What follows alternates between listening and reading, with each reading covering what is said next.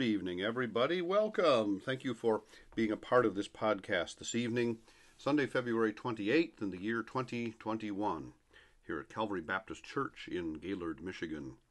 We are continuing this rather extended series of Sunday evening studies that, for lack of a better term, I've titled, Why We Believe What We Believe. Much of this is history, it is theology, it is understanding the Bible through recognizing that we have a lens that we look at it with. And our lens is tinted, perhaps it shouldn't be, but it nonetheless is tinted by our perspective in the sense that we come at it from an American perspective and a Western culture perspective. And so much of church history is westernized. And yet, of course, originally, that eastern end of the Mediterranean Sea with Israel and the biblical lands was quite the opposite. It was a different culture. It was a different time. That doesn't mean that we reinterpret all the things that we've always learned, but it does mean that we have to recognize that sometimes perhaps we were a little tunnel visioned. Maybe we had too much emphasis on some things and not enough on other things. All that being considered, I do think that it is useful for us to remember that perspective matters, history matters, and that's why we have to re-examine why we believe what we believe. So with all that in mind, we're going to continue, because last week we were talking about what was happening, the last several weeks we've talked about what's been happening in different countries throughout Europe, how in the 1500s, the beginning of what was known as the Protestant Reformation, led by names like Martin Luther in what today would be Germany, and John Calvin in Switzerland, and then other names like in Scotland, John Knox, and in the Netherlands, names like Jacob Arminius. And then, of course, we talked about the English Reformation, the changes in England that resulted in the Church of England, and then we talked about the Catholic Church's pushback on things. But now we're going to start talking about things that are starting to point towards connections to something that would be a little more recognizable to us. When I say that, because at this point we are now into the early 1600s. And some things were going on in the early 1600s, and among them being that there was a new world, as they called it, that had been discovered in the previous century. And colonists were beginning to start to make the trek across the Atlantic Ocean for a new beginning. And among their motivation was to seek religious freedom. In England, in the nation of England, the Church of England was still the official church. Before that, it had been the Roman Catholic Church. Now it's the Church of England.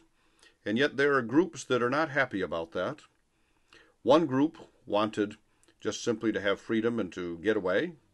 And the other group wanted to try to purify the Church of England. We know the names of those groups. We tend to associate them well with the early American settlers. We tend to associate it with the first Thanksgiving, all of those things. But these are, of course, the Pilgrims and the Puritans. Now, what I would like to do is put something on the screen. Those of you who are watching or listening, let's say, on an iPhone, you might not be able to see the image as well. So this is primarily an audio listening for you. But those of you that do have a larger screen, a tablet perhaps, or your computer, look at the on-screen image right now. It shows you a comparison between Pilgrims and Puritans. They were not the same, and I'm going to talk about that in a bit. The Pilgrims arrived in America in 1620 in Plymouth. They were separatists that really wanted to separate from the Church of England. They sailed on the Mayflower, for example. They wrote the Mayflower Compact of Self-Rule. A key leader was a man named William Bradford, and he held town meetings to discuss issues. Now, the Puritans had a different way of going about things. They didn't settle in Plymouth. They settled in the Massachusetts Bay Colony. They didn't arrive for about another 10 years, the late 1620s to the early 1630s. They wanted to reform or to purify the Church of England, not really separate from it. They wanted their community to be strong in faith and serve as an example of others. They had strict rules. Their leader was a man named John Winthrop. The Pilgrims were probably less conservative, but they wanted more liberty. The Puritans were probably more of what we would call legalists. Now, those are labels to put on them that probably don't entirely fit, but as a generalization. Both groups wanted to find religious freedom. Both of them had disagreements with the Church of England. Both wanted to start a new colony in America. Both formed their own governments, and they both had settled in Massachusetts. So there's similarities and differences between Pilgrims and Puritans, but we need to learn more about that because both had significant influence on what became known as the Baptist movement in early America. Now, that being said, I need to go back to something I've talked about before, but I have to keep saying this over and over again. It is true that Baptists seek to hold to the views that were the teachings of Jesus and the apostles. That is a true statement. That being said, side note, anybody from any other denomination believes that they're holding to the teachings of Jesus and the apostles. So let's just recognize that. That being said, you've heard me say many times I do not fully accept the idea that Baptists are not Protestants, that we always were, and that we completely bypass the Catholic Church entirely. History does not support that. A better argument is to say that the principles that we trace ourselves to are the principles of the teachings of Jesus and the apostles and the Apostle Paul and John the Baptizer. He wasn't a Baptist in that sense, but he certainly was the baptizer. So let's talk a little bit, having seen that graph that was on the screen. Let's go back and let's talk about those two groups, Puritans and Pilgrims. All right, let's talk first about Pilgrims. There is a Baptist connection here. If you go back to early America, and actually in England before that, you have a man named John Smythe, British spelling of Smith, S-M-Y-T-H, often credited as being the first Baptist. He pastored a church where many of the Christians who later became Pilgrims had attended. But he began to have disagreements with future Pilgrims over the church governance, and they actually formed another church under the leadership of John Robinson. In 1620, a portion of Robinson's congregation sailed to Plymouth, Massachusetts, aboard the Mayflower. Message, it didn't take them very long, did it? Baptists were only around for less than a decade, and they already went through a church split. One of the problems when a denomination emphasizes local, independent, autonomous churches, if they aren't careful, they hyperize it beyond what is biblically commanded, and they open themselves up to exactly the kinds of things that happen in so many Baptist churches. That's why I believe, and that's why we as a congregation accepted the idea that being part of an affiliation of like-minded churches gives us some guidance and some protection against things like that. So, following that split, John Smythe became convinced that the Bible teaches what's called believer's baptism, and he launched what became the Baptist movement. And with the exception of those Anabaptists in Switzerland in the mid-1500s, with the exception of them, that idea of immersion baptism had disappeared for almost 1,000 years. Now, most people don't realize how closely the Pilgrims and the initial Baptists in England and in early America were related. The Plymouth colony governor William Bradford knew this John Smythe, and many of the members that Smythe pastored had left England to either go to Holland, where they had religious liberty, and then they would come here to America. Many of you forget that the city we know as New York City today, named after the city of York in England, that wasn't its original name. Its original name was New Amsterdam, named after Amsterdam in Holland, the modern-day Netherlands. And so the idea is that there is a connection with both Holland and England. And in the last couple of weeks, those were the two countries that we talked about the most as far as the connections of how Baptist church polity, meaning governance and operations, as well as Baptist church doctrine, really were developed. Now, Smythe and the Pilgrims both emerged from this movement in England known as separatism. Does that sound familiar as far as Baptists? The concept of separation. It's the late 1500s and the early 1600s. The Church of England is controlled by the British monarch. We had talked about the development of the Church of England.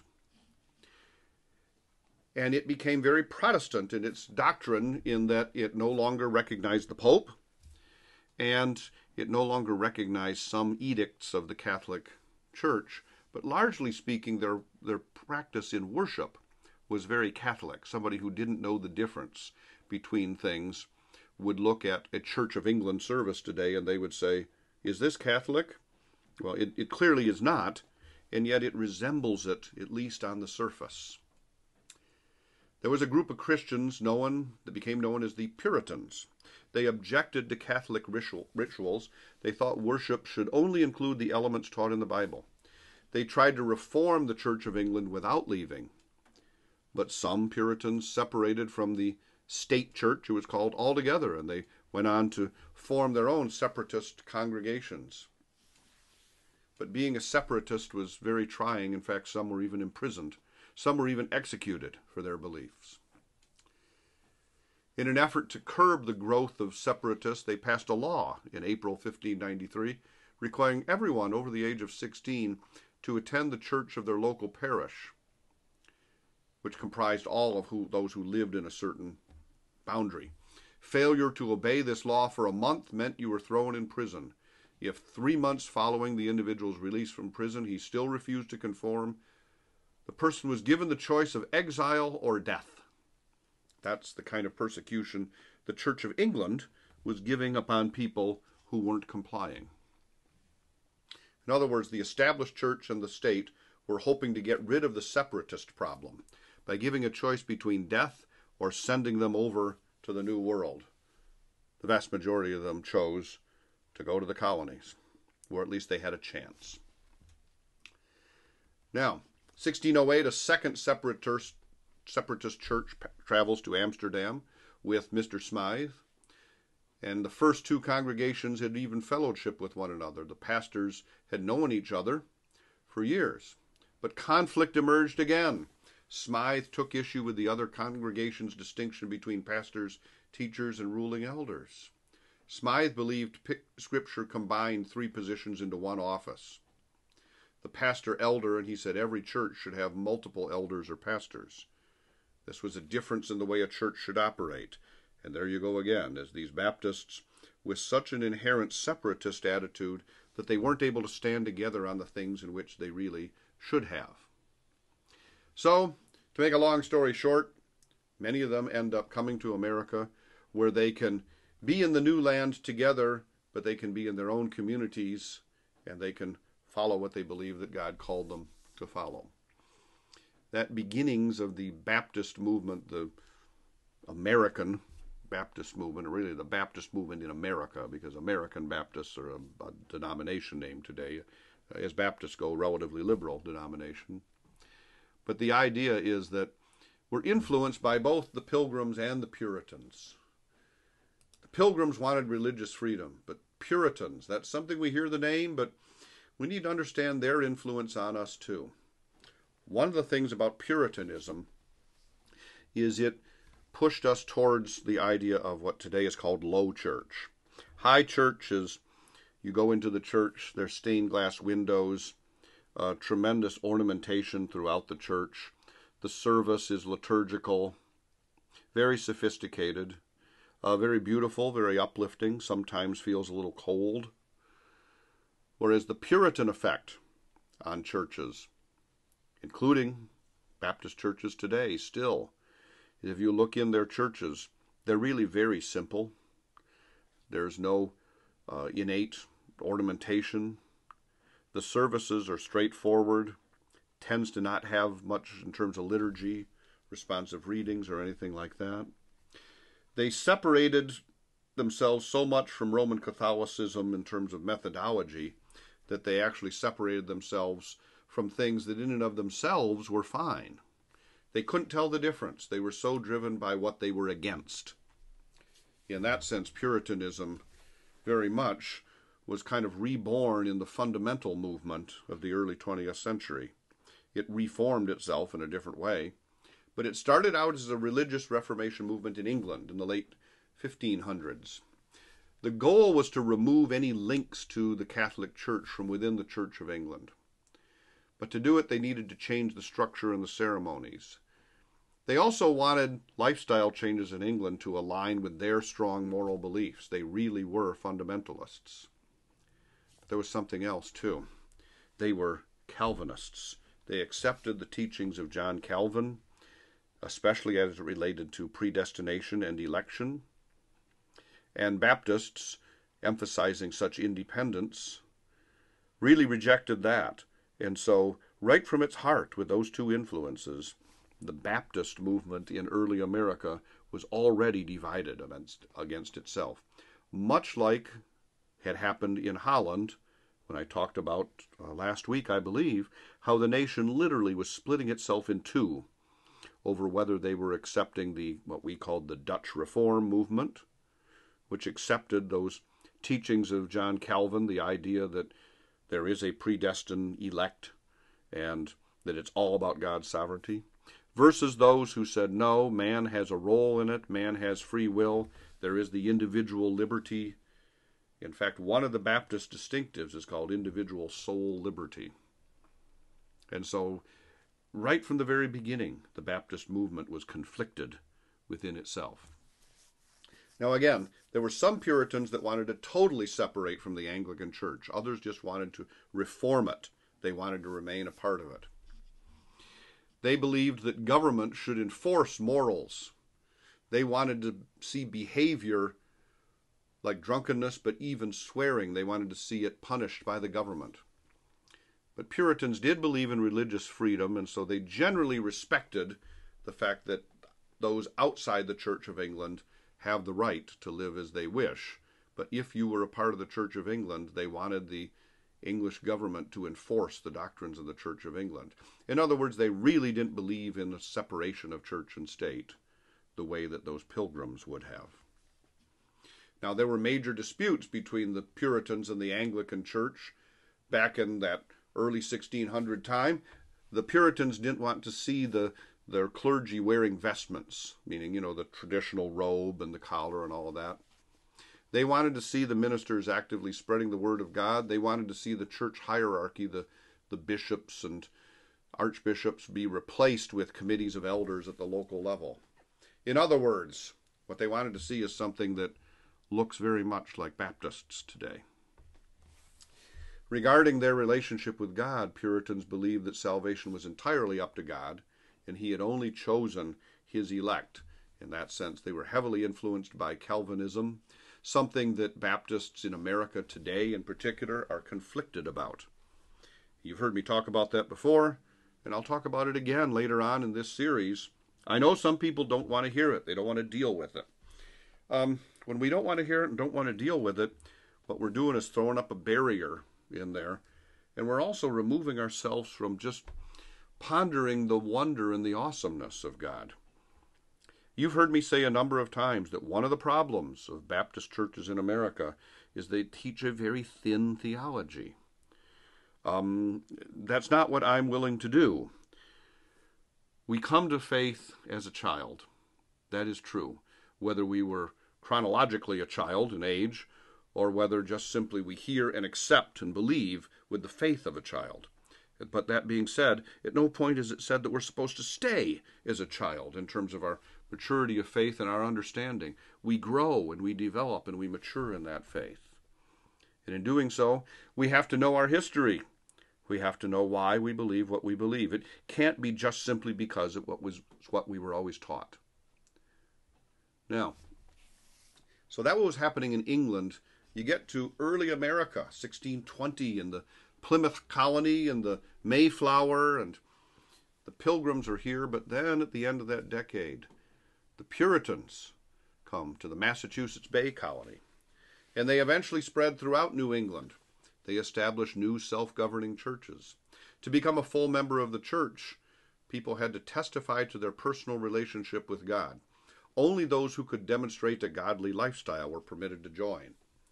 But something else happened right in that same area, and right outside the Boston area. It was about 100 years later. Well, actually, I guess it was about 150 years later. A little town called Salem. The Salem witchcraft trials. And one of the key forces in running those was Puritan religious and moral beliefs. So Puritanism absolutely had an ugly side to it. It had a very ugly side to it. And anytime I hear somebody talk about holding to elements of Puritanism, I get very nervous because, well, it had many things to be admired. It also had a dark side. In a lot of ways, it was like the fundamental movement of the 20th century in America. I certainly support the fundamentals of the faith. But when it's carried out the way that it got carried out, some really awful, indeed some unchristlike and unbiblical things happened. And they were so tunnel visioned they couldn't even see it. Well, that actually happened several hundred years earlier with some of the Puritans in early America.